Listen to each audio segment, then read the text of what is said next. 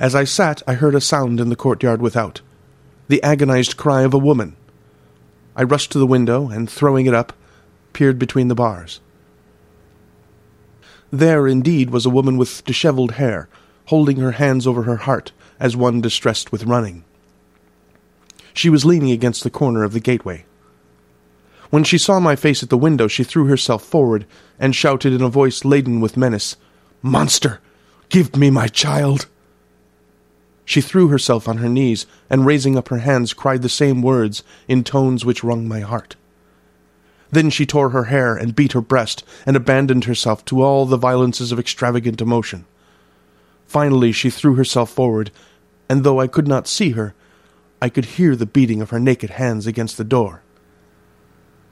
Somewhere high overhead, probably on the tower, I heard the voice of the Count calling in his harsh, metallic whisper. His call seemed to be answered from far and wide by the howling of wolves.